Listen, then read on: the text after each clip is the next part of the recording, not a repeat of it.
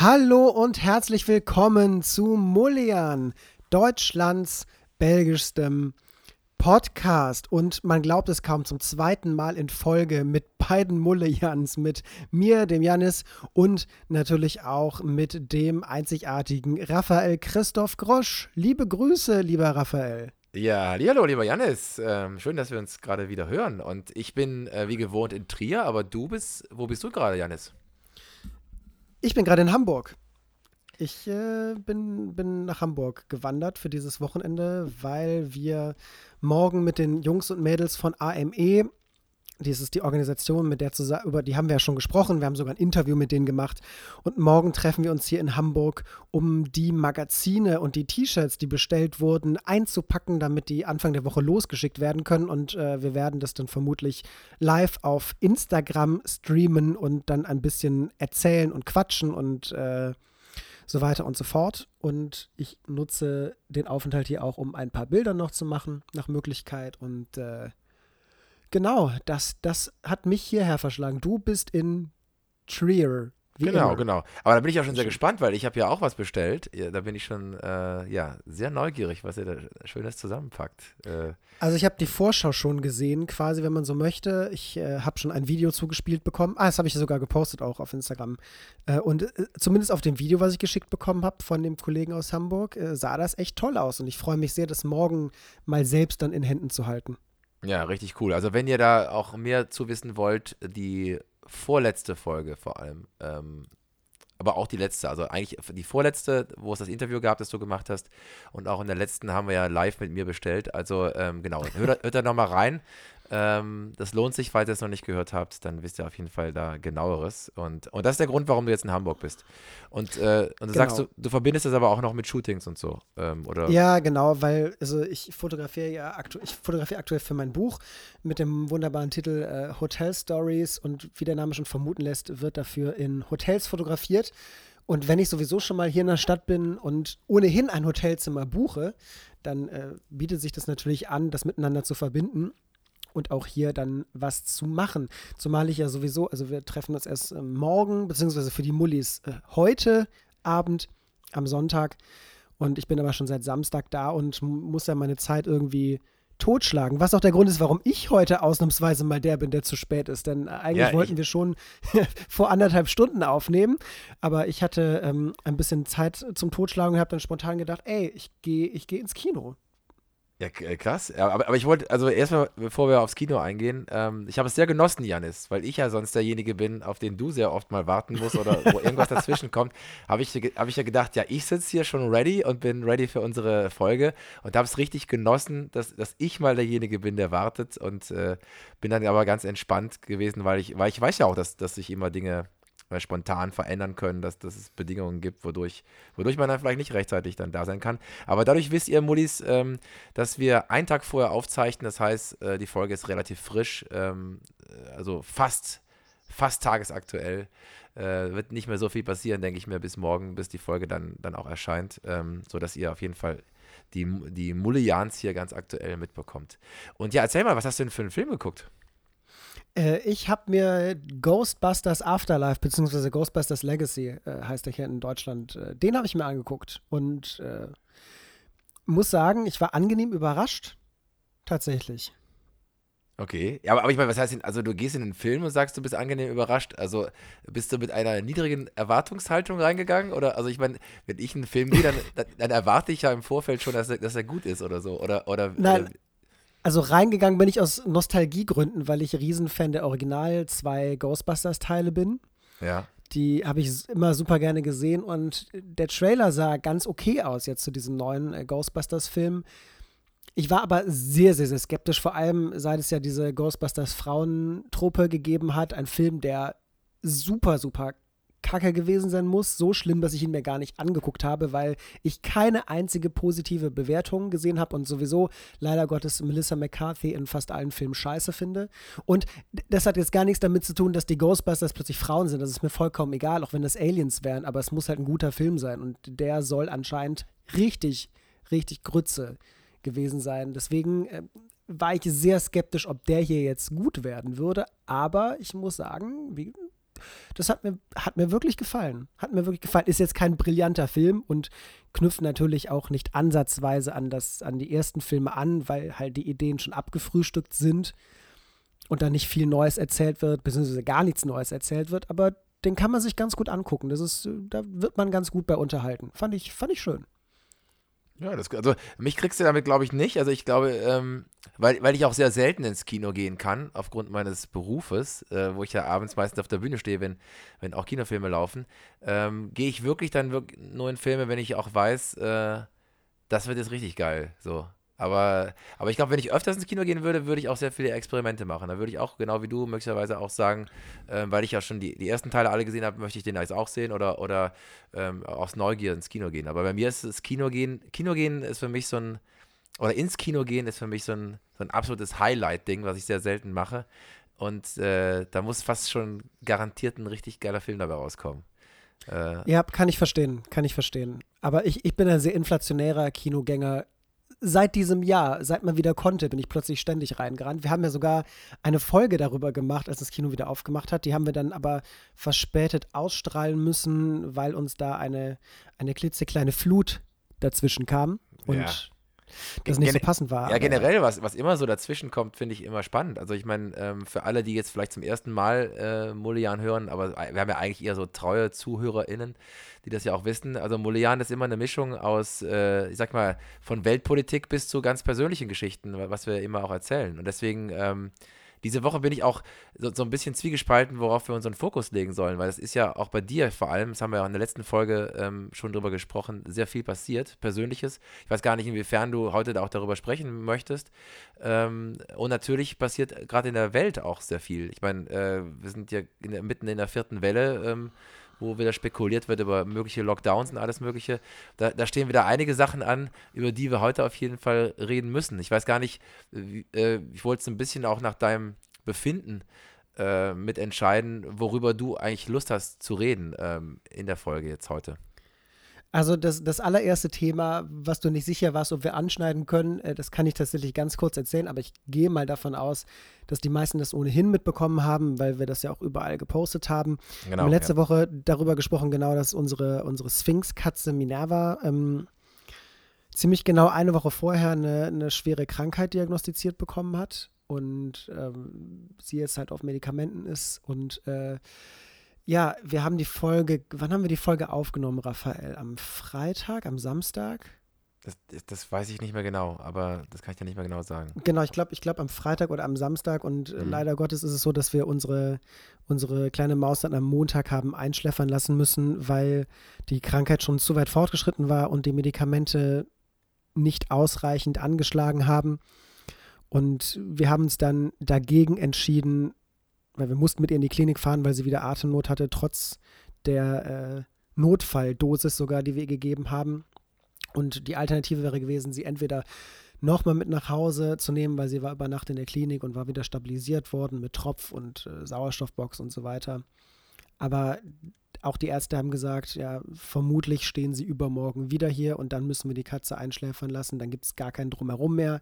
Und wir fanden die Vorstellung sehr schlimm, dass sie dann Atemnot kriegt und dann Panik vom Autofahren und sie dann mit Atemnot und Panik eingeschläfert wird. Das wollten wir einfach nicht. Deswegen haben wir das dann an dem Tag gemacht, dass wir wieder hingefahren sind und es ihr gut ging. Und sie hatte halt, klar, sie war ein bisschen nervös, weil sie ja natürlich nicht zu Hause war, aber wir hatten noch so eine Viertelstunde mit ihr, wo sie ganz, ganz fleißig geschmust und geschnurrt hat und alles Mögliche. Und sie ist dann in Ronjas Armen dann eingeschläfert worden, sie ist dann eingeschlafen, das ging auch ganz schnell und sie hat quasi ihre Mama angeguckt, das ist das Letzte, was sie gesehen hat. Das war für sie, glaube ich, schön und für uns, also schön natürlich, ne, Ja, ja, unter klar. den Umständen Ja. und für uns auch deutlich schöner, weil wir halt wussten, dass sie keine Angst hat und das wäre, glaube ich, für uns das Schlimmste gewesen, wenn sie irgendwie Panik gehabt hätte dabei. Das hätten wir nicht miterleben wollen und so war es einigermaßen versöhnlich, wenn man das so nennen mag und jetzt nächste Woche kommt die Urne an mit ihrer Asche, weil wir haben uns dazu entschlossen, sie einzeln einäschern zu lassen und auch die Asche aufzubewahren in der Urne. Und genau, normalerweise kommt sie dann jetzt Anfang, Mitte der kommenden Woche dann nach Hause. Okay, das wusste ich gar nicht, dass das so geht. Aber das ist ja schön, dass das auch so geht, ne? Dass man das machen kann. Ja, auf jeden Ja. Fall. Ja. Also ich meine, ich hatte es dir natürlich auch schon natürlich logischerweise privat gesagt, ich kann das auch nochmal offiziell sagen, natürlich mein Mitgefühl, weil ich weiß ja genau, wie wichtig, also ähnlich wie es auch in meinem Leben bei Katzen immer war, wie wichtig dir die Katze ist, es war quasi wie ein Familienmitglied. War natürlich gleichzeitig auch ein Schock, als du mir das geschrieben hattest, aber ich fand es natürlich auch unter den Umständen schön, dass es so passiert ist, wie du selber gesagt hast, dass es sozusagen, dass sie friedlich eingeschlafen ist und nicht irgendwie, ja, qualvoll noch leiden musste am Ende. Aber ja, krass, ne? Also wir hatten ja noch in der Folge davor darüber gesprochen und noch waren wir noch irgendwie guter Dinge, dass sie vielleicht auch noch länger leben könnte. Aber ja, ich bin auf jeden Fall ja dankbar mit dir denke ich mir, dass die Umstände so waren, wie sie waren, unter diesen Bedingungen. Ja, auf jeden Fall. Wie gehst du jetzt so damit? Bist du jetzt eher so, dass in dir so ein Trauerprozess begonnen hat oder lenkst du dich ab oder wie gehst du so für dich damit um? Also Trauerprozess trifft es, glaube ich, ganz gut. Es ist tatsächlich ein Prozess. Wir waren, es ist ja letzte Woche Montag ist es ja passiert. Das heißt, jetzt fast schon vor 2 Wochen ist das jetzt schon wieder her. Und während der ersten Woche, also von montags bis freitags, waren Ronja und ich zu gar nichts zu gebrauchen. Wir waren natürlich emotional total angeschlagen, aber auch körperlich, weil wir die Nächte davor nicht geschlafen haben, waren die ganze Nacht immer wach und haben quasi auf jedes Atemgeräusch geachtet und irgendwie immer wieder kontrolliert, atmet sie noch, tut sich dann noch was und so weiter. Also wir waren körperlich und seelisch und emotional komplett im Arsch und haben auch die ganze Woche eigentlich nichts gemacht. Wir haben auch beide nicht gearbeitet. Wir waren zu Hause und haben irgendwie versucht, uns einigermaßen abzulenken. Und jetzt ist es halt so, dass wir halt versuchen müssen, uns langsam daran zu gewöhnen, dass sie einfach nicht da ist, dass das fehlt. Und ich glaube, richtig damit anzufangen, abzuschließen, können wir erst machen, wenn wir die Urne haben. Ich glaube, das wird nochmal ein sehr schwieriger Moment, sich vorzustellen, dass unsere Prinzessin, die vor 2 Wochen irgendwie noch rumgelaufen ist, na gut, da war es ja schon sehr krank, aber vor 3 Wochen, als wir die Diagnose noch nicht hatten, dass sie noch einfach rumgelaufen ist und bei uns unter der Bette wie eine Schnecke, unter der Bettdecke wie so eine Schnecke eingerollt lag und sich auf Schultern gesetzt hat und so weiter, dass die plötzlich halt als Asche in der Urne liegt und halt nicht mehr rumläuft. Das wird vermutlich nochmal ganz schön anstrengend und ganz schön hart. Aber wir hoffen halt, dass das trotzdem dabei hilft, auf Dauer irgendwie das anzunehmen. Ja, krass, krass, krass. Und wie geht's, ich weiß gar nicht mehr, wie heißt eure andere Katze eigentlich? Den Namen weiß ich nicht mehr, aber Mathilda. genau. Wie geht's ihr denn damit? Also, die merkt ja bestimmt auch, ne, dass sie jetzt irgendwie alleine ist. Und ich meine, wir wissen ja alle nicht, was eine Katze vielleicht versteht davon, aber dass die andere nicht mehr da ist, ist ja dann schon sehr offensichtlich. Und wie geht's ihr so damit? Ja, klar, natürlich, die merkt das auf jeden Fall. Die kriegt das mit und die hat ja auch verstanden, ihre Schwester ist nicht zu Hause und mittlerweile hat auch ihre Schwester kommt nicht mehr nach Hause. Hm. Und sie macht das ganz gut mit, also zumindest das, wovon man ja immer Angst hat, so als Tierhalter. Sie frisst immer noch und hat das auch nicht unterbrochen. Das ist ein gutes Zeichen. Aber sie ist halt sehr viel mehr bei mir und Ronja, als sie das früher gemacht hat. Sie schläft plötzlich jede Nacht bei uns im Bett, was sie vorher auch nicht unbedingt gemacht hat. Sie ist sehr verschmust und sehr verspielt und sehr anhänglich, was für sie echt ein bisschen untypisch ist. Und ich glaube, dass sie das halt auch jetzt irgendwie, dass das ihre Art und Weise zu trauern ist, halt die Nähe zu mir und zu Ronja zu suchen und sich da die Liebe abzuholen. Das ist, glaube ich, ihre Trauerart. Und wir müssen jetzt natürlich noch genau darauf achten, wie sie sich verhält. Ähm, weil es ist ja tatsächlich erwiesen, dass Tiere auch trauern und müssen jetzt da mal ein bisschen gucken, wie es aussieht und dann halt entscheiden im weiteren Verlauf, ob und wenn ja, wann wir eine zweite Katze dazu holen, weil es ja so ist, dass unsere Katzen ja sowieso immer Wohnungskatzen waren. Mhm.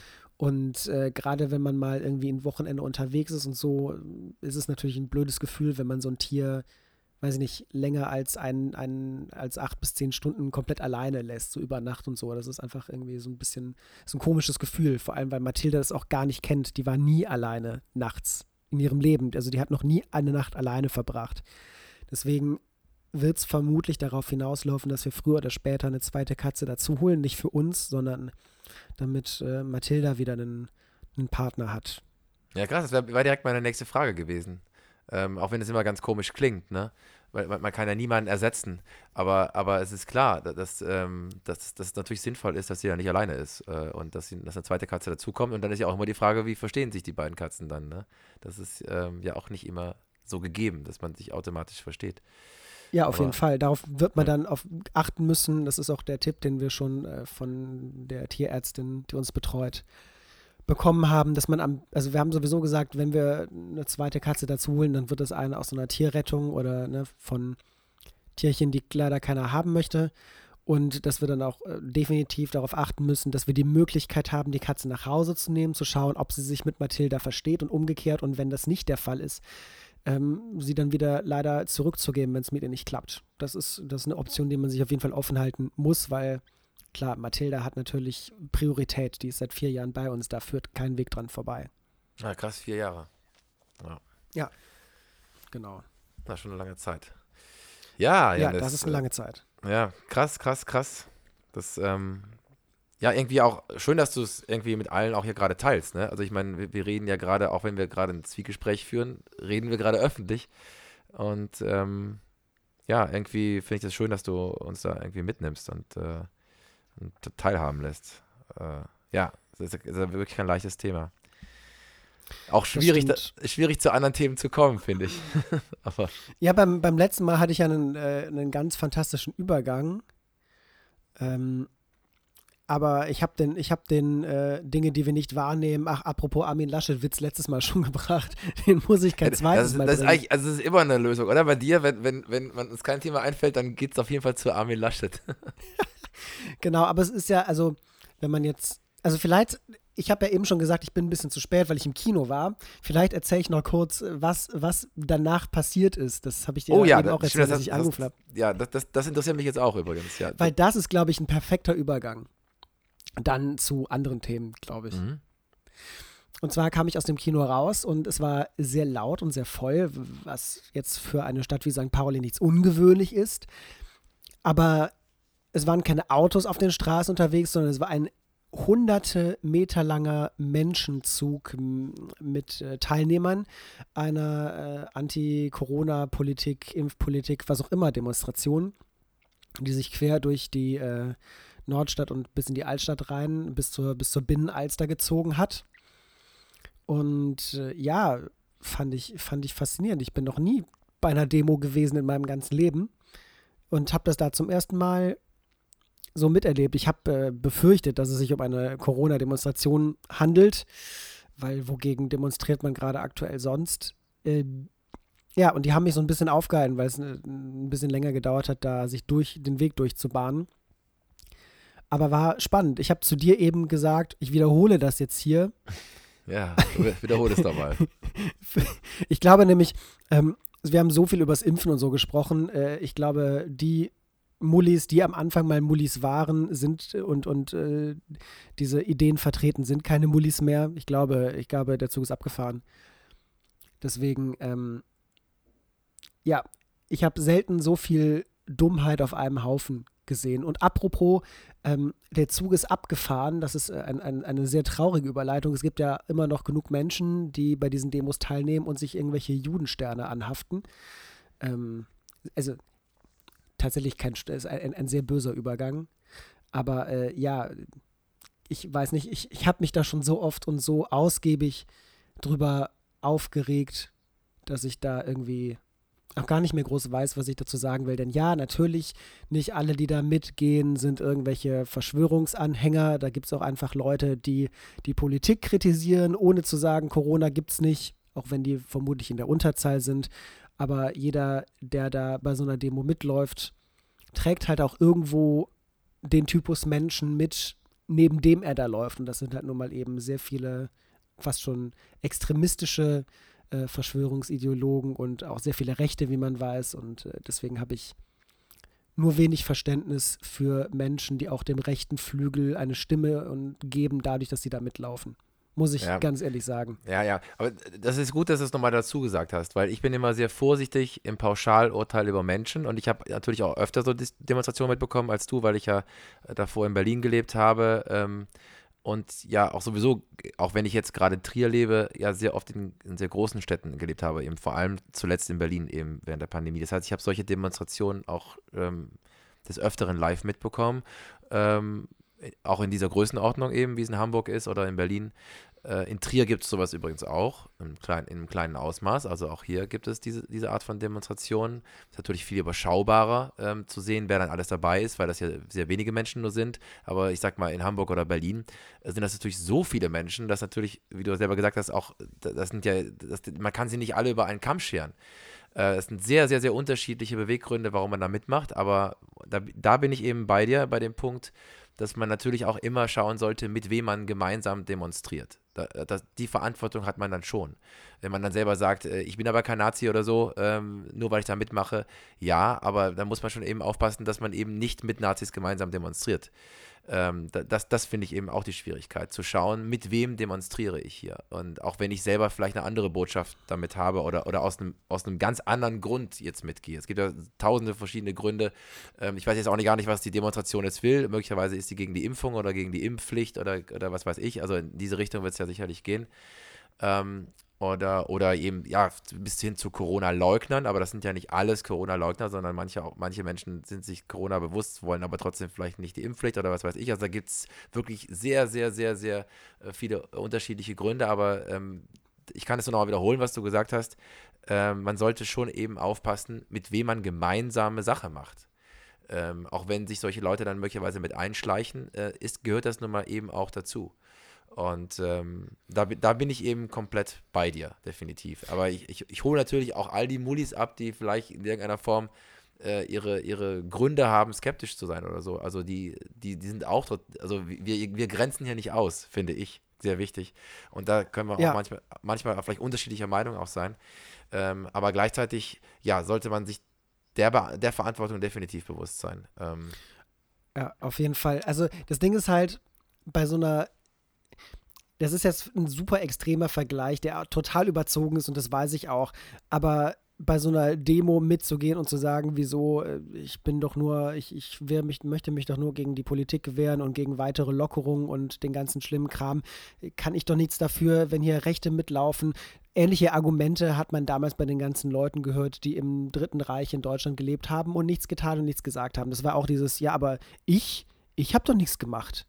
So, ich weiß, Vergleich total Ja, überzogen, aber auch ein bisschen deplatziert, aber ja, nee, vor allem das Krasse ist ja auch, Janis, also das ist ja immer auf beiden Seiten das Problem. Also es gab ja auch schon dieses ganz schlimme virale Video da mit Sophie Scholl, ne? Ich bin wie Sophie Scholl. Also auf beiden Seiten wird ja oft diese Argumentation und dieser Nazi-Vergleich gemacht oder dieser NS-Vergleich zu dieser Zeit. Das ist natürlich immer schwierig, aber ich verstehe ja, wie er gemeint ist. Ich glaube, alle verstehen, wie du ihn gemeint hast. Aber ja, man muss immer aufpassen mit den Vergleichen zu dieser Zeit. natürlich. Okay, ich hab Ja, einen softeren Vergleich. Ich ja, habe einen softeren Vergleich. Da mitzugehen und zu sagen, wieso, ich will doch nur mein Persönlichkeitsrecht wahren, ist so wie AfD zu wählen, nur weil man, und dann zu sagen, die haben aber ein gutes Programm für Schulen. So, und den ganzen anderen Kram, der da mitkommt, den akzeptiert man halt ja. als. Ja, generell ist die AfD ein guter Vergleich, weil in der AfD, die arbeiten ja ganz viel damit, dass sie immer so ein paar, sag ich mal, relativ vernünftig wirkende, fast CDUler dabei haben, so ein bisschen, die in den Talkshows sitzen. Und dann hat man eben so den ganz rechten Rand, der auch noch so schön mit abgefischt wird durch hier Höcke und so. Und da wird sich ja auch immer, da wird ja auch immer gesagt, nee, habe ich gar nicht gesagt, habe ich nicht gesagt und so was weiß ich. Aber man lässt dann trotzdem zu, dass am rechten Rand gefischt wird und lässt diese Leute auch ganz bewusst in der Partei, auch an führenden Positionen, weil man sich dessen bewusst ist, dass man damit wieder Leute fischt, obwohl das eben nicht die Meinung aller AfD-Leute ist. Aber wer in dieser Partei ist, muss sich dessen bewusst sein, dass eben auch nur mal wirklich rechtsradikale Menschen führende Positionen in dieser Partei haben. Und deswegen geht es einfach nicht, in dieser Partei zu sein. Oder man müsste sich ganz klar von den anderen lösen. Und da wird natürlich. Oder schlicht und ergreifend dazu stehen und zu sagen, ja, meine Gesinnung ist rechts. Dann bist du immer noch ein Arschloch, aber dann bist du wenigstens ein ehrliches Arschloch. Ja, ich muss dir dieses Wort einmal sagen. Ich weiß, was du meinst. Ja, Arschloch, also ja, ganz wichtig, wenn ihr mal alle Folgen nachhört, es gibt keine Folge ohne ein Arschloch von Jannis. oder manchmal habe ich es auch gesagt, wenn du es nicht gesagt hast, aber damit du es nochmal sagst. Aber das ist eben der Punkt. Aber der AfD sind ja nun mal nicht alle rechts oder rechtsradikal, aber sie lassen es zu. Sie lassen es eben zu, dass Rechtsradikalismus stattfinden kann und damit eben auch Leute geholt werden. Also das ist so eine, ja, wie nennt man das nochmal? Doppelmoral auch mit drin. Also das ist schon, ja, einfach schwierig. Ich meine, zum Teil gibt es ja auch Leute in der Partei, die sind gegen Homosexualität und dann hat man aber eine Parteivorsitzende, die in einer homosexuellen Beziehung lebt. Also weißt du, da widerspricht sich einfach total viel, indem man irgendwie probiert, irgendwie alle mit reinzuholen. Und ja, schrecklich. Müssen wir nicht drüber reden. Ich kann verstehen, warum im Bundestag niemand neben der AfD sitzen will. Genau, die immerwährende Debatte im Bundestag. Also, ich muss da ja jetzt dazu sagen, ich kann sehr wohl verstehen, dass Menschen erbost sind, wenn es darum geht, wie politisch mit der Situation umgegangen wird. Und ich bin, weiß Gott, auch nicht mit allem, was da von oben kommt und kam und alle Beschlüsse und alle Einschränkungen. Ich bin bestimmt nicht mit allem davon einverstanden. Ich finde vieles leider notwendig, aber gerade so Dinge wie ab so und so viel Uhr darf man nicht mehr draußen spazieren gehen. So, das waren so Sachen, die ich auch nicht so wirklich nachvollziehen konnte. Aber es ändert ja nichts daran, dass trotzdem der Großteil der Dinge, die da gemacht wird, absolut erforderlich ist. Und prinzipiell haben wir ja sogar aktuell die Schwierigkeit, dass in den letzten Wochen und Monaten viel zu wenig passiert ist, dass man das sehr hat schleifen lassen, weil man so ein bisschen gefangen war zwischen einer alten Regierung, die nichts mehr großartig jetzt noch neu zwischen Anführungsstrichen anfangen möchte, und einer potenziellen neuen Regierung, die halt noch keine neue Regierung war und sich während der Verhandlungen noch nicht mit irgendwelchen großen Beschlüssen aus dem Fenster lehnen wollte. Ja, und, genau, das wäre auch meine Kritik. Also Janne, die Kritik geht eher in die Richtung, dass, wie du gerade selber gesagt hast, Deutschland eigentlich de facto nicht regiert wird und das schon sehr lange. Schon im Wahlkampf wurde das Thema das große C, das wir oft in unserem Podcast nicht aussprechen wollen, wurde dieses Thema umschifft, weil das im Wahlkampf einfach unsexy ist. Und jetzt nach dem Wahlkampf, nach der Wahl, ist es eben so, dass die alte Regierung nichts mehr tut, weil sie sich nicht mehr verantwortlich fühlt und die neue noch nichts tut und vielleicht auch nicht direkt die unpopulärsten Maßnahmen ergreifen will, direkt zu Beginn. Aber das ist ein großes Problem. Jetzt wird wieder viel zu spät reagiert nur noch und nicht mehr agiert. Und ich meine, jeder erwartet schon das möglichst Schlimmste, keine Ahnung, vielleicht wird es sogar mal noch zu Teil-Lockdowns oder irgendwelchen Dingen kommen, man weiß es nicht. Die Inzidenzen sind ja in manchen Regionen Deutschlands, vor allem im Osten, in Thüringen, Sachsen, aber auch so in Baden-Württemberg oder Bayern, immens hoch, dass sie ja mittlerweile den Super-GAU schon haben, dass Intensivpatienten oder Patientinnen schon irgendwie in andere Krankenhäuser oder in andere Länder zum Teil geflogen werden. Und da wird einfach nichts getan gerade. Das ist also definitiv ein Versagen, sowohl von der alten Regierung, die nichts mehr tut, und die neue, die sich noch nicht richtig traut und zum Teil ja auch ein Gesetz hat zu Ende laufen lassen, wodurch Lockdowns überhaupt möglich waren. Also im Moment ist die gesetzliche Lage, erlaubt es gar nicht, dass man einfach so Lockdowns macht, ohne dass man jetzt im Bundestag neue Gesetze beschließt. Also das fängt direkt schon ein bisschen scheitermäßig an jetzt mit der neuen Koalition, die jetzt ja ab Nikolaus, glaube ich, dann an die Macht kommt. Und ich bin mal sehr gespannt, man muss ja jetzt quasi das Feuer löschen. Also irgendwas muss ja jetzt passieren. Also man wird so nicht durch den Winter kommen. Und ich bin mal sehr gespannt, zu welchen Maßnahmen noch gegriffen wird.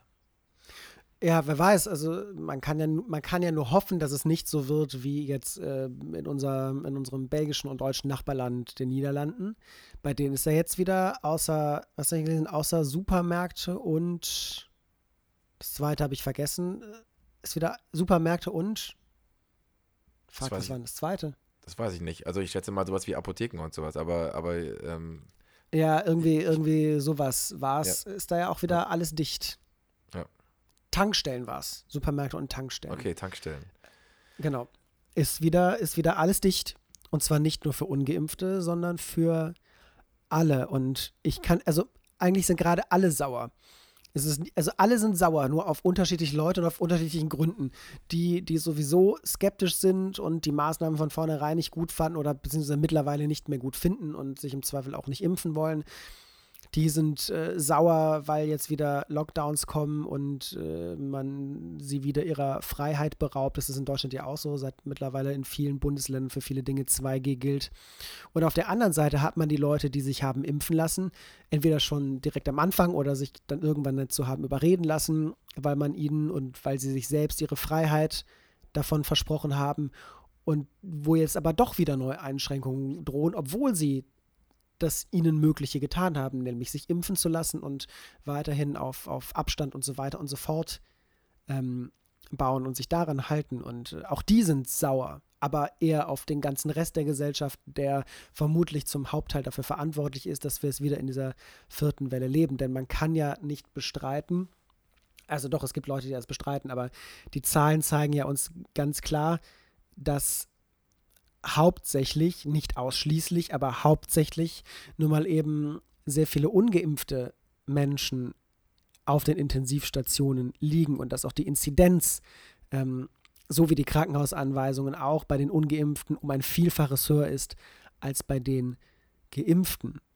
Und es ist ja schlicht und ergreifend Fakt, auch wenn gerne jeder Geimpfter, der auf einer Intensivstation liegt, von den Impfkritikern dazu benutzt wird, zu sagen, die Impfung nutzt nichts, was ja absoluter Blödsinn ist.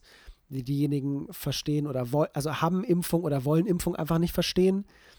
Aber ja, gerade Fazit ist, alle sind sauer. Ja, also es bekräftigt wieder überhaupt die gesellschaftliche Spaltung, die gerade einfach da ist. Es gibt eine enorme Spaltung, die eher verhärtet wird, als dass dass die Situation sich bessern würde. Und das hast du sehr gut geschildert. Also genau, also warum die eine Seite sauer ist und auch die andere. Und alle sind dann irgendwie sauer. Ähm, ja, aber ich bin jetzt unabhängig davon gespannt, zu welchen Lösungen man jetzt kommen wird. Weil ja auch, selbst wenn sich jetzt alle entscheiden würden, sich impfen zu lassen, ähm, würden die Auswirkungen ja erst viel später kommen. Also man muss jetzt zu anderen Maßnahmen greifen und es wird wohl, es wird wohl nicht drum rumkommen, Kontakteinschränkungen wieder zu machen. Ich weiß nicht, in welcher Form sie passieren, aber gerade erstmal natürlich im Freizeitbereich wird es sicherlich zu Kontaktbeschränkungen kommen. Vielleicht erstmal appelliert man an die Freiwilligkeit, aber ansonsten wird es sicherlich auch wieder Maßnahmen geben, die passieren werden. Und ich bin auch mal natürlich gespannt, jetzt, was auch meinen Beruf betrifft, inwiefern das die Theater auch betreffen wird. Also im Moment ist es so, dass wir unter 2G Bedingungen ja weiter spielen können, mit auch eingeschränktem Publikum und eben unter 2G. Und sicherlich wird es auch zukünftig vielleicht auch sowas wie 2G Plus dazu noch geben, dass man vielleicht sogar, wenn man geimpft ist, trotzdem sich noch testen muss. Was wir übrigens auch im Theater auch machen. Also wir sind im Ensemble zumindest alle geimpft und trotzdem gibt es alle 2 Tage PCR-Tests noch zusätzlich, um sicher zu sein. Aber ja, ich bin da gespannt, was passiert. Also im Moment erleben wir zum Beispiel am Theater auch, wenn zum Beispiel Schulvorstellungen stattfinden. Und ich habe zum Beispiel mit dem Stück Empfänger unbekannt, kommen auch oft so Abiturklassen und so hin. Da ist jetzt eine Vorstellung diese Woche zum Beispiel abgesagt worden, weil die Schulklassen von sich aus abgesagt haben. Und bei dem Kindermärchen, das ich gerade spiele, da sind so Kinder, sage ich mal, von 4 Jahren bis 9 oder so. Da waren auch wir lassen im Moment nur 180 Kinder rein von 600 möglichen. Und dann saßen letzte Woche in einer Vorstellung nur 60 Kinder, weil zum Teil auch Klassen abgesagt haben. Also ich kann mir vorstellen, dass das auch passieren wird, dass Leute auch von sich aus nicht nicht kommen werden aus Vorsicht. Und bin dann mal gespannt, wie das zum Beispiel in dem Bereich weitergeht gerade. Ja.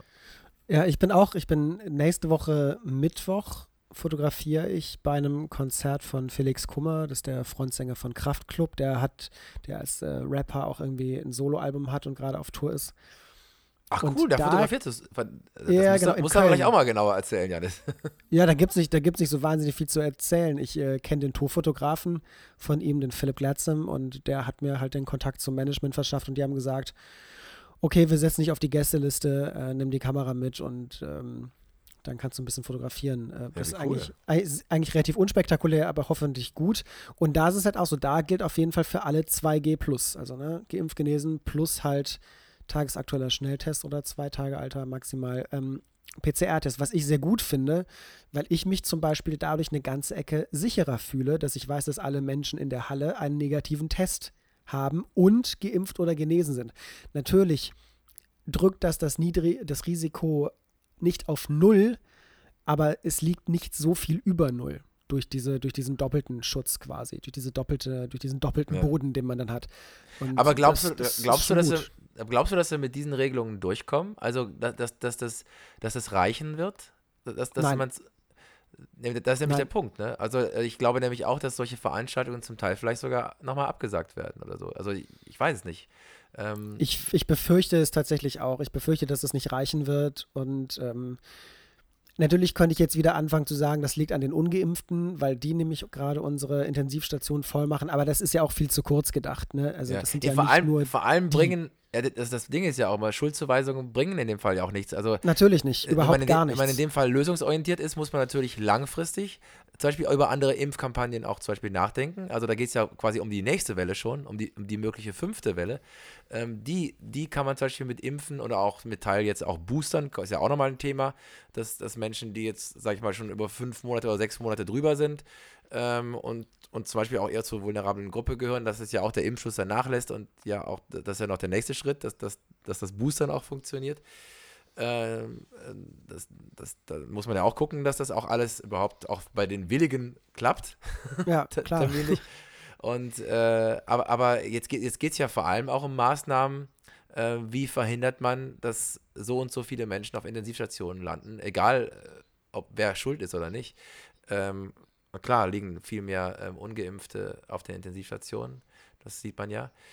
Aber trotzdem gilt es ja quasi eine Katastrophe zu verhindern. Und da bin ich mal gespannt, was die neue Regierung jetzt aus dem Hut zaubern wird. Und da gibt es ja auch im Moment Kritik an der SPD beispielsweise. Alle haben ja ihr Kabinett so ein bisschen präsentiert.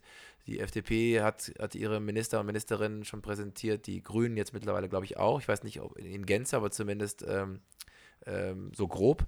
Und die SPD wartet ja damit, und da gibt es natürlich eine große Kritik, weil immer noch nicht klar ist, wer wird Gesundheitsminister oder Gesundheitsministerin, damit eigentlich die Arbeit schon längst losgeht. Also eigentlich müsste der alte Gesundheitsminister Jens Spahn mit der neuen Person, die es wird, ja, schon längst zusammenarbeiten. In so einer Situation gilt ja eigentlich jede Minute oder zumindest jeder Tag. Und da noch so lange zu warten, da hat sich Olaf Scholz auch einer großen Kritik ausgesetzt, weil das wichtige Tage sind, die verstreichen gerade. Zu Recht. Eigentlich also es gab ja einen Name, der von vornherein im Gespräch war, als es darum ging, was, wenn die SPD die Wahl gewinnt. Ne? Karl Lauterbach. Klar, aber der ist natürlich, der spaltet die Gesellschaft, ne? Bin ich mal sehr Aber gespannt. Ja. der spaltet die Gesellschaft und ich glaube, Olaf Scholz hat ein bisschen Angst davor, ihn zu nehmen, auch wenn er vielleicht ja sogar von seinem Background als Mediziner schon nicht der schlechteste Kandidat wäre, wenn nicht sogar der beste Kandidat, der zur Verfügung steht. Aber man weiß natürlich, wenn ich einen Karl Lauterbach zum Gesundheitsminister mache, der wird nicht davor zurückschrecken, ordentlich auf die Kacke zu hauen, wenn es darum geht, Maßnahmen zu erdenken und auch sehr extreme Maßnahmen zu erdenken. Ähm, Was natürlich einerseits positiv ist, weil ich mir schon vorstellen könnte, dass er die Funktion als Wellenbrecher so ein bisschen erfüllen könnte.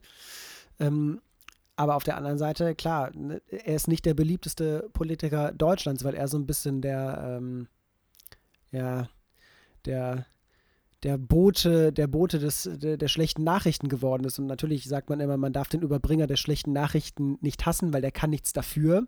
Eben. Und Also er lag ja mit seinen, also ob man ihn nur mag oder nicht, also unabhängig davon, ob man ihn mag oder nicht. Ich mag ihn zum Beispiel auch aufgrund seines Humors, mochte ich ihn schon vorher. Oder ob man mit ihm einer Meinung ist. Aber letztendlich, seine Prognosen haben immer gestimmt.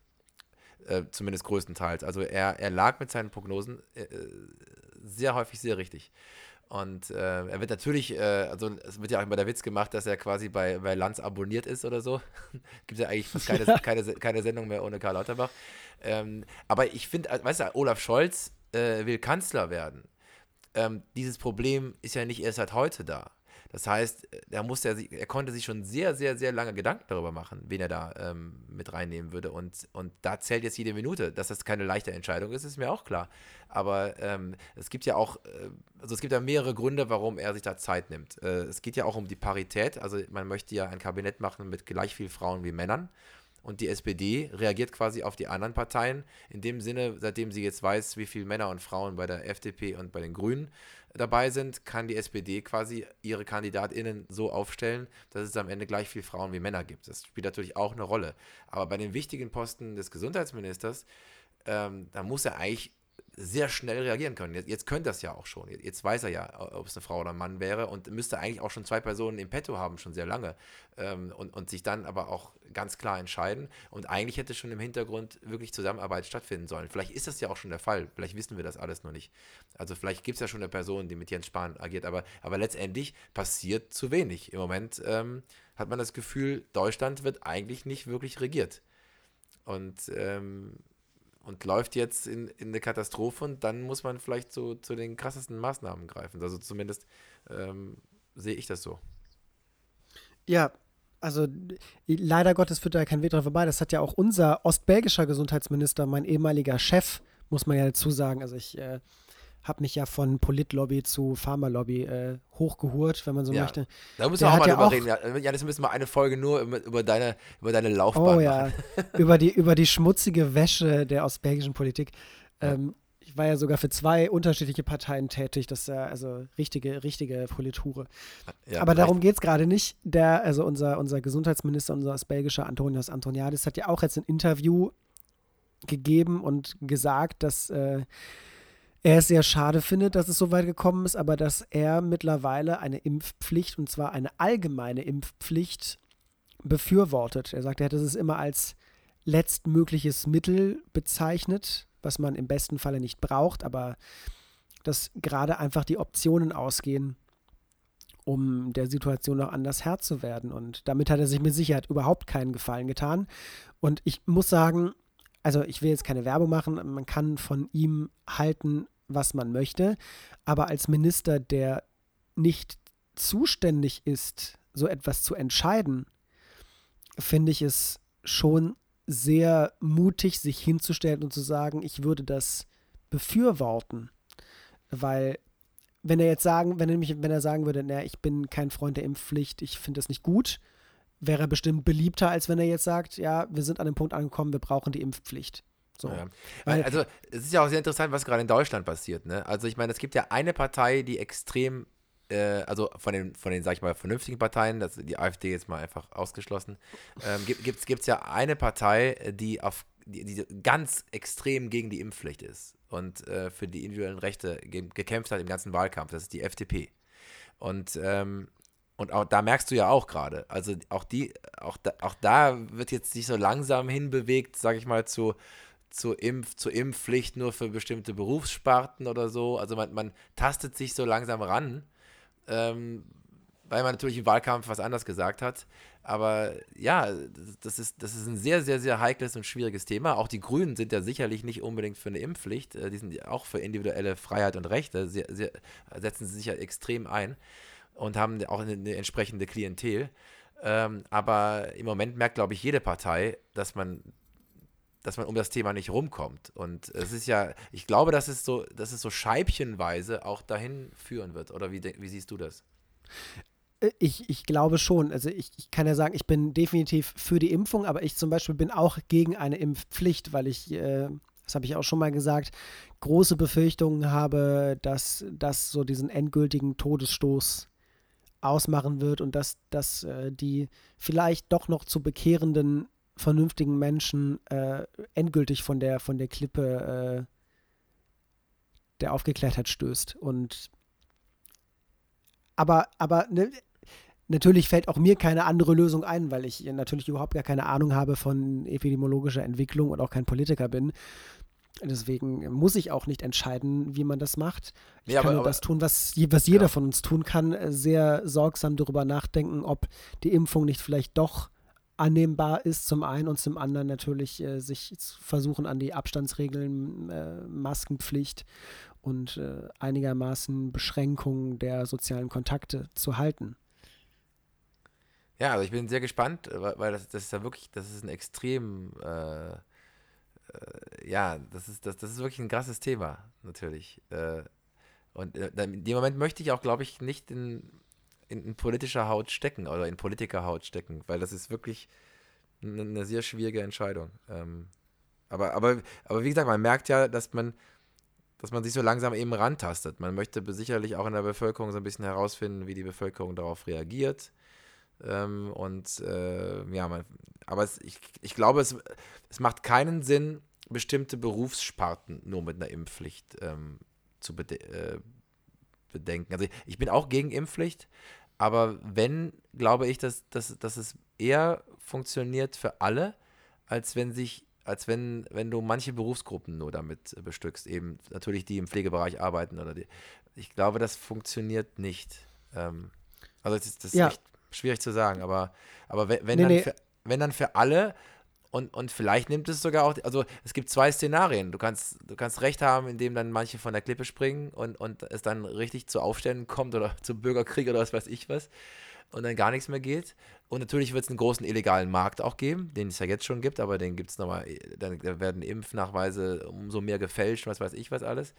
Ähm, aber auf der anderen Seite kann es auch sein, dass es die Luft irgendwann rausnimmt und man einfach damit klarkommt. Keine Ahnung. So wie es ja auch Pflichten für andere Dinge gibt. Und letztendlich das vielleicht sogar das Ganze befriedet, wenn eine Pflicht da ist. Natürlich wird es einzelne Leute geben, die sich dagegen wehren, das ist klar. Aber die Frage ist, wie das Gros der Menschen damit umgehen wird. Das probiert man natürlich auch, so ist es ja in der Politik heutzutage leider immer, dass man den Umfragen so hinterherläuft. Ne? Man testet es ein bisschen an, man wirft erstmal so Häppchen raus und guckt dann umfragetechnisch, wie die Leute darauf reagieren, statt irgendwas mutig zu beschließen. Man guckt erstmal so, ja, wie würden die Menschen damit umgehen? Also idealerweise ist es ja immer so, so war es ja auch mit den Lockdowns in Deutschland, dass irgendwann die Leute sich ja so das gewünscht haben sogar. Und dann ist es natürlich viel einfacher, sowas durchzusetzen, wenn die Leute es quasi fordern per Umfrage, als wenn man es beschließt. Und ich habe das Gefühl, dass man auch mit der Impfpflicht probiert herauszufinden, äh, ist eine Mehrheit der Menschen eigentlich dafür. ja, auf jeden Fall. Ich würde mir oder hätte mir auch gewünscht, dass man, wie du schon sagst, nicht bloß irgendwelche Möglichkeiten antestet, sondern sich für eine Sache entscheidet und die mal konsequent durchzieht. Aber das ist ja generell das Problem gewesen seit Anfang dieser ganzen Scheiße. Ist ja, dass man sich selten darauf festgelegt hat, so, wir machen jetzt das und wir machen das so. Und vor allem gerade so in Deutschland, wir machen das alle so. Nicht Bayern hängt hier nochmal eigene Sachen dran, NRW macht es noch ein bisschen anders und in Sachsen gelten noch andere Regeln. Nein, ich hätte mir gewünscht, schon viel früher und jetzt ist recht, dass auf Bundesebene beschlossen wird, so wird das gemacht und so ziehen wir das jetzt durch, statt, wie du schon sagst, irgendwas anzutesten. Und wir sind ja sowieso schon mehr oder weniger fast in einem Lockdown der Ungeimpften. Also sowas wie ins Kino gehen, ins Restaurant gehen und so weiter, ins Theater, auf Konzerte ist ja aktuell in den meisten, wenn nicht sogar in fast allen Bundesländern sowieso nur möglich, wenn man geimpft oder genesen ist. Und ja, damit kann man es noch versuchen, um halt zu verhindern, dass wieder ein genereller Lockdown kommen muss. Eine Sache, die ihr eigentlich schon längst ausgeschlossen wurde und immer gesagt wurde, das, egal was passiert, das wird nicht mehr passieren. Ich auch nicht wüsste, wie die Wirtschaft es verkraften soll, wenn man ihnen jetzt nochmal den Stecker zieht. Aber Ja, was soll man sagen, wenn am Ende des Tages Menschenleben, zahllose Menschenleben und der Kollaps des Gesundheitssystems dranhängen, dann wird vielleicht doch kein Weg daran vorbeiführen, wieder wie in Holland. Einmal für 2 Monate, ich glaube in Holland sind es irgendwie 4 oder 6 Wochen, alles dicht zu machen. Ja, wie gesagt, bin sehr gespannt, wie das sowohl in Deutschland wie auch natürlich aus unserer Perspektive interessant betrachtet in Belgien funktionieren wird. Und was genau passieren wird in den nächsten Wochen, jetzt sage ich mal. Vor allem bis Weihnachten, um Weihnachten herum und ja. Ja, ja, lieber Janis, das sind wieder Themen beim Mulligan. Und Das nicht nur sind beim wieder, Mulligan. das sind wieder Themen. Das sind wieder Themen. Ja, also wir kommen nicht drum rum, darüber zu reden. In einem Podcast, der letztendlich aus der Pandemie heraus entstanden ist sogar. Wir aber natürlich zum Glück auch oft in vielen Folgen über andere Dinge gesprochen haben. Aber im Moment ist es das allüberwältigende und ja, überschattende Thema. Definitiv, da kommen wir nicht drum rum, darüber zu reden. Aber wenn ihr Vorschläge natürlich habt, worüber wir auch wieder reden könnten, wen wir mal einladen könnten und vielleicht wollt ihr auch mal selber bei uns vorbeikommen, denn wir können auch andere Menschen dazuschalten, das haben wir ja schon bewiesen und gezeigt, dann könnt ihr uns natürlich auch gerne schreiben und könnt uns gerne kontaktieren. Wir freuen uns sehr darüber. Und wie das genau geht, das kann niemand so gut erklären wie der Jannis. Das ist richtig. Ihr habt einen Kommentar, ihr habt eine Frage, ihr habt einen Wunsch an die 2 Jungs von Mulligan, Deutschlands belgischstem Podcast. Dann schreibt uns doch einfach entweder über unsere Instagram-Seite @mulliganpodcast, über Facebook, da findet ihr uns unter Mulligan, Deutschlands belgischster Podcast. Ihr könnt uns eine E-Mail schicken, da an mulliganpodcast@gmail.com. Wie immer gehen natürlich auch Rauchzeichen bei Tinder rechts swipen und es sich ganz, ganz fest mit zugekniffenen Augen wünschen. Auch das kommt bei uns an und auch diese Einsendungen nehmen wir gerne an. Ach, das machst du toll, Jannis. Also ganz großartig. Ja, ich frage mich, warum als die belgische Botschaft in Berlin uns kontaktiert hat, sie trotzdem dich für irgendeinen Job wollten. Das erschließt sich mir bis heute nicht. Aber man soll ja Übrigens, nicht schneiden, nicht wahr? eine treue Zuhörerin, also die wir jetzt hier mal ganz lieb grüßen. Ja, das hat einfach Genau, nur liebe meinem Beruf Grüße zu und tun, große, liebe Grüße und große Vorwürfe an dieser Stelle gehen raus. Das hat mit meinem Beruf zu tun, ja. Wärst du mal professioneller Schauspieler und Sprecher geworden, dann. Raphael, ich habe schon so viele Radiosachen gesprochen und so viele Videos bei mir auf der Arbeit, Erklärvideos und so weiter. Ich zähle mich selbst zumindest zu der semi-professionellen Sprecherriege. Das ist aber, das hast du eben gesagt, semi-professionell, siehst du mal. Und ich, Du spielst ein bisschen Theater und machst ein bisschen Klavier, also jetzt komm mal runter. ja. Jetzt bin ich feindselig. Ja, waren wir hier. Ja, genau, wir haben den Olli noch nicht erwähnt. Wir haben den Olli noch nicht in unserer Folge erwähnt. Es gibt keine Folge, wo wir nicht unseren treuesten Mulli Olli erwähnen. Und der auch immer wieder sich freut, wenn es auch ein bisschen Reibereien gibt zwischen Jannis und mir. Und jetzt gibt es sogar einen großen Konkurrenzkampf. Das ist doch spannend. Wobei ich noch mal klarstellen sollte, das hat er einmal geschrieben, er hat nicht gesagt, dass er sich Reibereien wünscht. Er hat nur gesagt, dass wir uns gegenseitig nicht so sehr die Eier lecken sollen. Und Ja, uns so oh in den Gott. Arsch kriechen sollen gegenseitig. Das hat er gesagt. Ja. Ja, genau, aber dass wir auch unterschiedlicher Meinung sein können, so kann man es ja auch ausdrücken. Genau. Und das sind wir ja auch. Das wird offen ausgesprochen und diskutiert, das ist ja auch sehr gut. Aber zu so einem Mulligan-Podcast, um mal wirklich querbeet durch alle Themen zu gehen, die wirklich, also das ist ein Riesensprung jetzt gerade. Im Moment ist ja überall, ich werde gerade überhäuft mit Black Friday. Black Friday und ich glaube, es gibt jetzt sogar einen Cyber Monday. Ich weiß, man erfindet ja immer noch was Neues. Bist du da auch so ein Opfer oder so, Jannis? Oder geht das so völlig an dir vorbei? Sowohl im physischen Leben wie auch im digitalen Leben kommt man ja nicht drum herum, dass einem jetzt so die tollsten Angebote um die Ohren gehauen werden und natürlich jetzt alles super günstig ist und man jetzt wahnsinnig viel kaufen sollte. Also, ich muss dazu 2 Dinge sagen, weil ich da geteilter Meinung zu bin. Ich habe nichts im Black Friday bestellt, weil ich nichts brauche aktuell. Es gibt ja aber ja tatsächlich Leute, die merken so im September, Oktober, ach verdammt, mein Fernseher macht nicht mehr richtig mit und der hat irgendwie ständig irgendwelche Kabelverbindungen und weiß der Teufel was und die dann sagen, aber es kommt ja Black Friday und Cyber Monday und die Black Friday Week und so weiter. Ich warte mal bis dahin, wenn er noch mitmacht, dann habe ich da bestimmt ein gutes Angebot, was ich nutzen kann. Kann ich vollkommen nachvollziehen, dass man dann extra ein bisschen wartet auf eine Sache, die man nicht akut braucht, weil man weiß, da gibt es bestimmt das ein oder andere Angebot dafür. Aber ich, wovor ich versuche, mich zu schützen, ist oh, dieser Gegenstand gerade ist im Angebot und super günstig und dass man sich dazu verleiten lässt, Dinge zu kaufen, die man überhaupt gar nicht braucht und von denen man vor Cyber Monday auch gar nicht das Bedürfnis hatte, sie zu besitzen, aber plötzlich das Bedürfnis hat, sie zu kaufen, nur weil sie günstig sind. Das ist halt eine Sache, vor der ich mich selbst schützen muss, weil ich genau weiß, dass ich dann auch plötzlich denke, ach, ich weiß, ich habe eine Playstation, aber so eine Switch ist schon cool. So, Ja.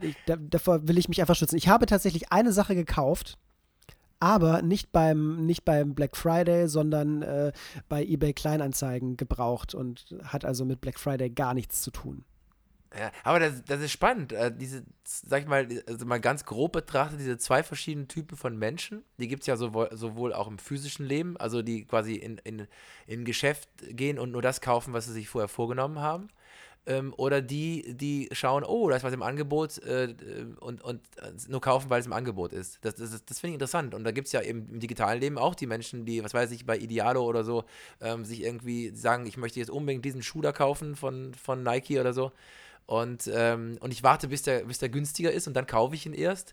Oder im Internet stöbern und auf Werbung reagieren oder so und sagen und irgendwas kaufen, was sie eigentlich vorher noch gar nicht wussten, dass es existiert hat, nur weil es jetzt gerade günstig ist. Das finde ich spannend, mit welcher Taktik man da vorgeht oder so. Das ist interessant. Ich weiß auch gar nicht, in welcher Gruppe ich mich zugehörig fühle. Ich bin manchmal auch durchaus jemand, der abwartet bei solchen Geschichten, wenn ich weiß, dann wird es günstiger oder so. Aber manchmal bin ich auch derjenige, also das ist sehr unterschiedlich, hängt von Produkt zu Produkt und von Zeit zu Zeit ab, zu welcher Gruppe ich mich da zähle. Aber im Moment Also hab ich meine Finanzen sehr gut unter Kontrolle und kauf nicht irgendwas einfach so. ich bin ein Impulskäufer. Ich habe mich mittlerweile ganz gut unter Kontrolle. Das war ganz, ganz, ganz schlimm, als ein Jahr lang war ich mal selbstständig, komplett hauptberuflich und das war ganz furchtbar, weil ich erstens das von heute auf morgen gemacht habe, ohne das in irgendeiner Form vernünftig vorzubereiten. Das heißt, ich hatte keinen Kundenstamm und so weiter. Ich habe nicht gepitcht, das heißt, ich habe mich nicht aktiv irgendwo zwischen Anführungsstrichen beworben und meine Dienstleistungen beworben bei Firmen und Unternehmen, sondern habe gedacht, ach, ich mache doch gute Sachen, die Leute werden schon auf mich zukommen. Das wäre der erste Fehler. Der zweite Fehler aber, und das ist das, was zu diesem Thema gerade passt, ist, ich habe die ganze Zeit mir eingeredet, sowas wie, ey, wenn ich jetzt noch dieses oder jenes Kameraequipment dazu kaufe, dann könnte ich dies und jenes machen und das ist bestimmt total toll. Und wenn ich jetzt das noch hätte, könnte ich hier und da was machen. Und zwar ohne jegliche Grundlage, weil ich es einfach nicht gebraucht habe, weil ich A, nicht die Aufträge hatte, weil ich meine Arbeit nicht vorgestellt habe, bla bla bla. Und weil es B auch Sachen waren, wo das ist so, das war alles so Equipment, von dem man sagt, ja, das macht das Endprodukt vielleicht so um 5% besser. Aber für die anderen 95% hatte ich alles, was ich brauchte. Weißt du, die Geschichte. Und Mhm. ich bin damals finanziell unglaublich auf die Schnauze geflogen, weil fehlende Einnahmen und unnötige Ausnahmen sich nicht so besonders gut vertragen. Also kann ich dir offen drüber sprechen. Ich habe tatsächlich einen Großteil meines Erspartens einfach weggeworfen, was super dumm war.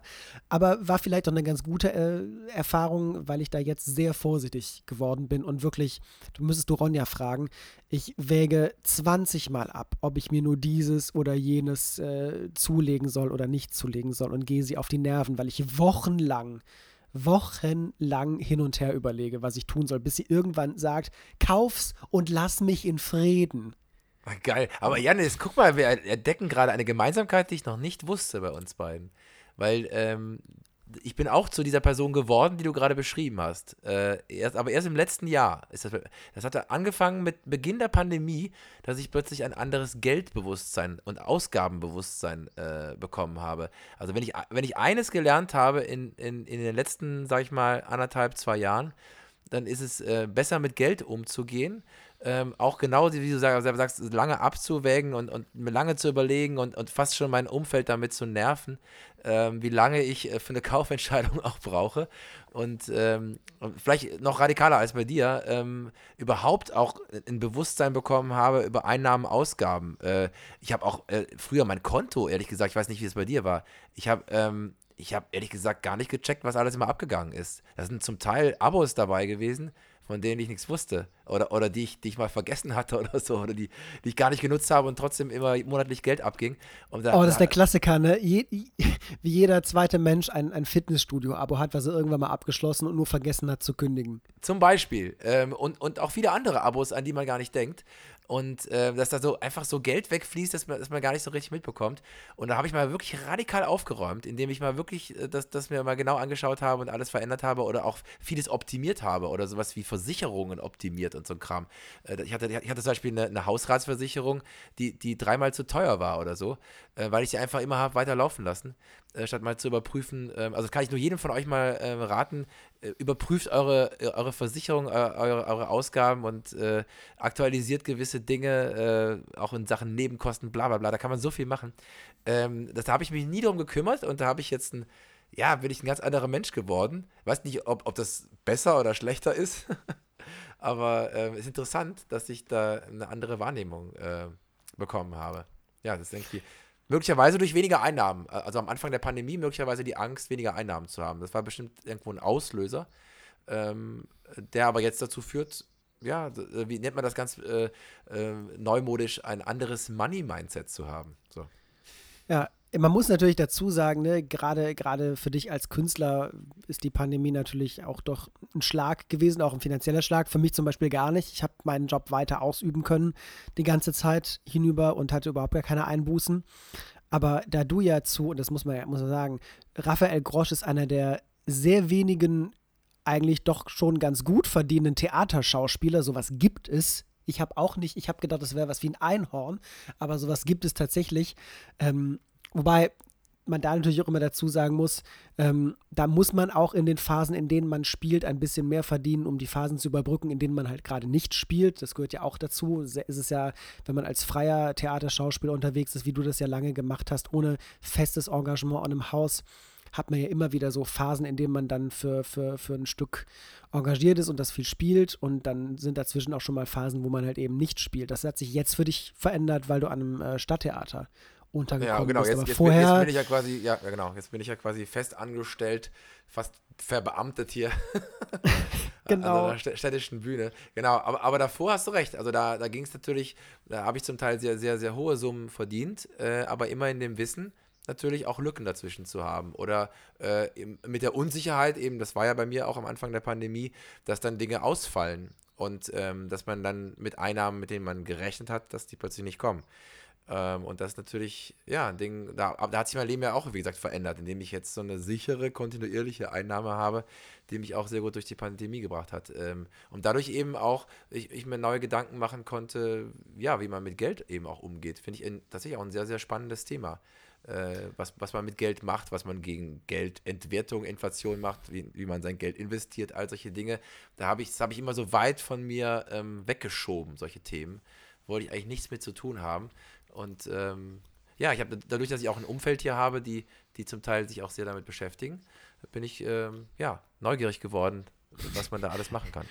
Und man muss ja dazu sagen, ne, mit jedem Jahr wird Altersvorsorge wichtiger, wenn man ein gewisses Alter Ja, erreicht. ja, das kommt noch mal hinzu, Janis, dass ich ja so alt bin, dass ich dein Vater sein könnte. Nein, ich übertreibe es jetzt, aber nein, aber klar. In der Theorie könntest du, aber dann Ja, wärst du ein Frühstarter gewesen, glaube ja, ich. das Rentenalter rückt auf jeden Fall so nah, dass man irgendwann denkt, so, jetzt müssen wir mal dafür sorgen, dass man hier was auf die hohe Kante stellt oder dass man letztendlich, ja, dass man mal guckt, was hat man da eigentlich alles gemacht. Also von der gesetzlichen Rente alleine wird man nicht leben können, sodass dass man da gut aufgestellt ist. Das kann ich auch nur jedem anraten, auch in nicht künstlerischen Berufen, sich damit zu befassen. Und ja, das ist auch ein wichtiges Thema. Das ist auch ein wichtiges Thema, aber darüber werden wir vermutlich keine Folge machen, weil ich jetzt einfach mal, also ich weiß, dass ich überhaupt gar keine Ahnung davon habe, wie man vernünftig sein Geld anlegt und was man damit macht. Worum ich mich aber tatsächlich, das ist, wir haben ja schon mal darüber gesprochen, dass Vorsätze total doof sind, weil das Dinge sind, die man eh nicht macht. Aber das ist das eine Ding, was ich mir vorgenommen habe für nächstes Jahr, ist mich mal so ein bisschen mit Geldanlage auseinandersetzen, wovon ich überhaupt keine Ahnung habe und nichts verstehe. Das möchte ich gerne ändern.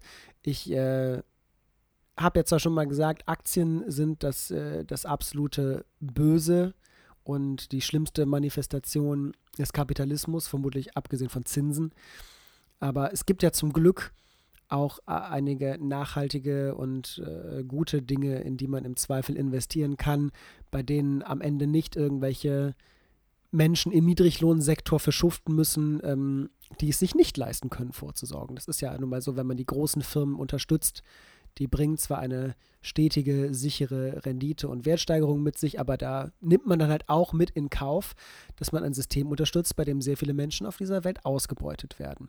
Wo wir, und das ist wunderbar, das fällt mir gerade auf, wo sich der Kreis schließt zu den Menschen, die bei Corona-Demos mitwirken. Man schaut auf das Seine, man schaut auf seine Botschaft und ignoriert oder vergisst dabei alles, was damit hinten dran hängt. Und so ist das ja beim Aktienmarkt auch.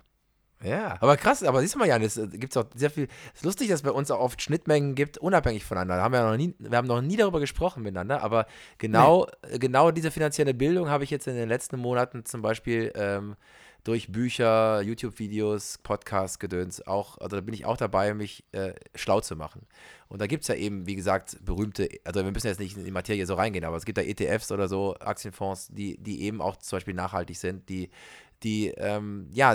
vielleicht in diese Richtung gehen, die du gerade besprochen hast. Natürlich nicht in voller Gänze, wirst du nie erreichen. Aber ja, da muss man natürlich für sich abwägen. Hast du vollkommen recht. Was tut man für sich in dem Fall und für sein eigenes Geld? Was tut man gleichzeitig für die Welt oder welche Zeichen setzt man damit? Das sind wichtige und spannende Themen. Aber früher haben eben unsere Großeltern oder Urgroßeltern haben Geld auf die Bank gelegt und haben dafür Zinsen bekommen in ihrem Sparbuch. Gibt es jetzt eben nicht mehr. Ne? Zinsen. Ja, genau. Ja. Jetzt gibt es Negativzinsen. Wenn du zu viel Geld auf dem Konto hast, musst du draufzahlen. Ja, genau. Und das Geld wird immer weniger wert und deswegen muss man natürlich sich zwangsläufig Gedanken machen, wie man es investiert. Und aber es ist lustig, dass wir uns da parallel natürlich auch mit beschäftigen müssen. Die Wahl haben wir nicht. Du früher als ich, weil wesentlich jünger.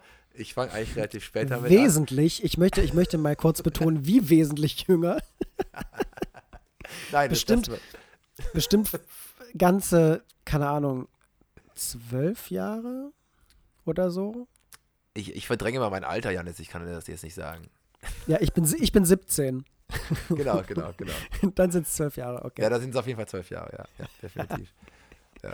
Nein, aber ja, es ist auf jeden Fall gut, sich auch damit und klar machen wir darüber jetzt keine Folge, es sei denn, wir laden einen Experten oder eine Expertin ein, klar, es bringt nichts, wenn wir... Fände ich spannend, also wo ich eben gesagt habe, wir machen dazu keine Folge, aber wenn man jemanden hätte, der sich damit richtig gut auskennt, fände ich das eine sehr spannende Folge, weil es mich selbst interessiert und weil ich da gerne selbst lernen möchte. So machen wir das in Zukunft, Janis.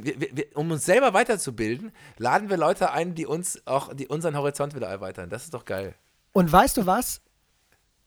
Es hat eine ehemalige Mitschülerin von mir, die mit mir zusammen Abi gemacht hat, die in meiner Klasse ist, die ist Finanzberaterin. Und ich glaube, ich schreibe sie tatsächlich mal an und frage sie mal, ob sie Interesse hätte, über sowas wie Geldanlage und so weiter zu sprechen bei uns bei Mullian. Ja, dein Money-Podcast. Mullian. Hier gibt es die Aktientipps und danach reden wir über Bitcoins. Das müssen wir dann auch noch machen. Auf jeden Fall, weil ich meine, uns zeichnet ja Halbwissen aus. Das ist ja auch wichtig, das gehört zu Mullian dazu. Ja. Aber es gibt so Themen wie zum Beispiel die Impfung oder auch Finanzielles. Da ist Halbwissen wirklich sehr, sehr, sehr gefährlich, weshalb wir uns ja für die Impffolge einen Experten geholt haben und sollten wir tatsächlich auch. Aber das finde ich spannend, das finde ich gut. Ich werde da auf jeden Fall mal meine Fühler ausstrecken und schauen, ob sich da was machen lässt und finde ich gut, ja, das finde ich gut. Weiterbilden. Und das ist direkt ein schöner Ausblick. Genau. Das ist ein schöner Ausblick, genau. In 2 bis 40 Wochen bekommt er eine Folge zum Thema Finanzen. 2 bis 40 Wochen, genau. Ja, irgendwann in dem Zeitraum. Ja, das tipptopp. Machen wir eigentlich eine Weihnachtspause oder ziehen wir durch, so wie wir das im Sommer immer machen? Sind wir so hardcore? Wir können ja mal einen kleinen Ausblick machen. Also ich meine, heute ist der 28. Jetzt, wenn ihr die Folge am Sonntag hört, ist quasi der 28. Janis und ich sind gerade noch am 27. Und dann wäre die nächste Folge ja quasi am 12., wenn ich es richtig sehe. Genau. Die darauf folgende, am 26. Okay, da müssen wir eine Weihnachtspause machen, ne? Also wir müssen eine Weihnachtspause machen und also da ist einmal Weihnachten, was ja auch genau an dem Wochenende ist und an dem Wochenende drauf ist halt auch Silvester und Neujahr. Das heißt, wir werden dann tatsächlich vermutlich, wenn die zwei Folgen ausfallen, die eine Folge ausfällt, werden wir tatsächlich ja eine 4-wöchige Pause haben und uns dann erst am 9. Januar wieder melden. Es ist ein Novum, eine so lange Pause. Ja, aber dann wissen wir jetzt schon, und ihr wisst das auch schon, dass die nächste Folge also ich sag mal, so eine Art Jahresrückblick und vielleicht Blick nach vorne sein könnte. Das haben wir letztes Jahr auch gemacht, ne? Ein Rück- und Ausblick. Genau, Rück- und Ausblick ist auch wunderbar, wo wir dann, also sowohl persönlich wie natürlich auch aufs Weltgeschehen. Und ja, das finde ich gut. Das ist doch eine gute Aussicht. Und dann machen wir ein kleines Weihnachtspäuschen, fressen uns einen dicken Wanst an und hoffen, dass wir dann bis dahin, wenn dann im neuen Jahr die nächsten Folgen kommen, auch vor allem gut durch die Pandemie kommen. Das wäre auch nicht schlecht. Ja, genau. Und im Zweifel gibt es ja auch immer noch Mullian. Wir helfen euch auch gerne durch die Pandemie weiter durch, wie wir das seit fast 1,5 Jahren jetzt schon tun und das auch weiterhin sehr gerne tun und weiter tun werden. Und damit das aber noch besser funktioniert, abonniert uns in der Podcast-App eurer Wahl, vor allem wenn ihr uns bei iTunes hört, wenn ihr uns bei Apple Podcast hört oder in anderen Podcatcher-Apps für Android. Hinterlasst gerne eine Bewertung, auch das hilft uns, dass immer noch mehr neue Mullis dazustoßen.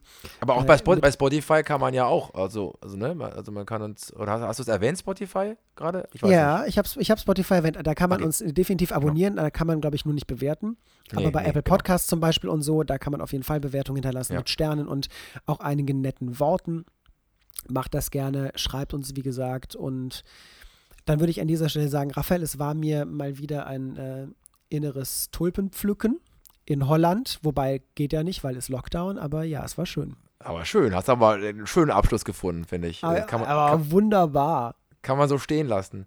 Ja, das nochmal als Hinweis an die belgische Botschaft in Berlin. Tolle Übergänge, tolle Einleitungen, tolle Ausleitungen.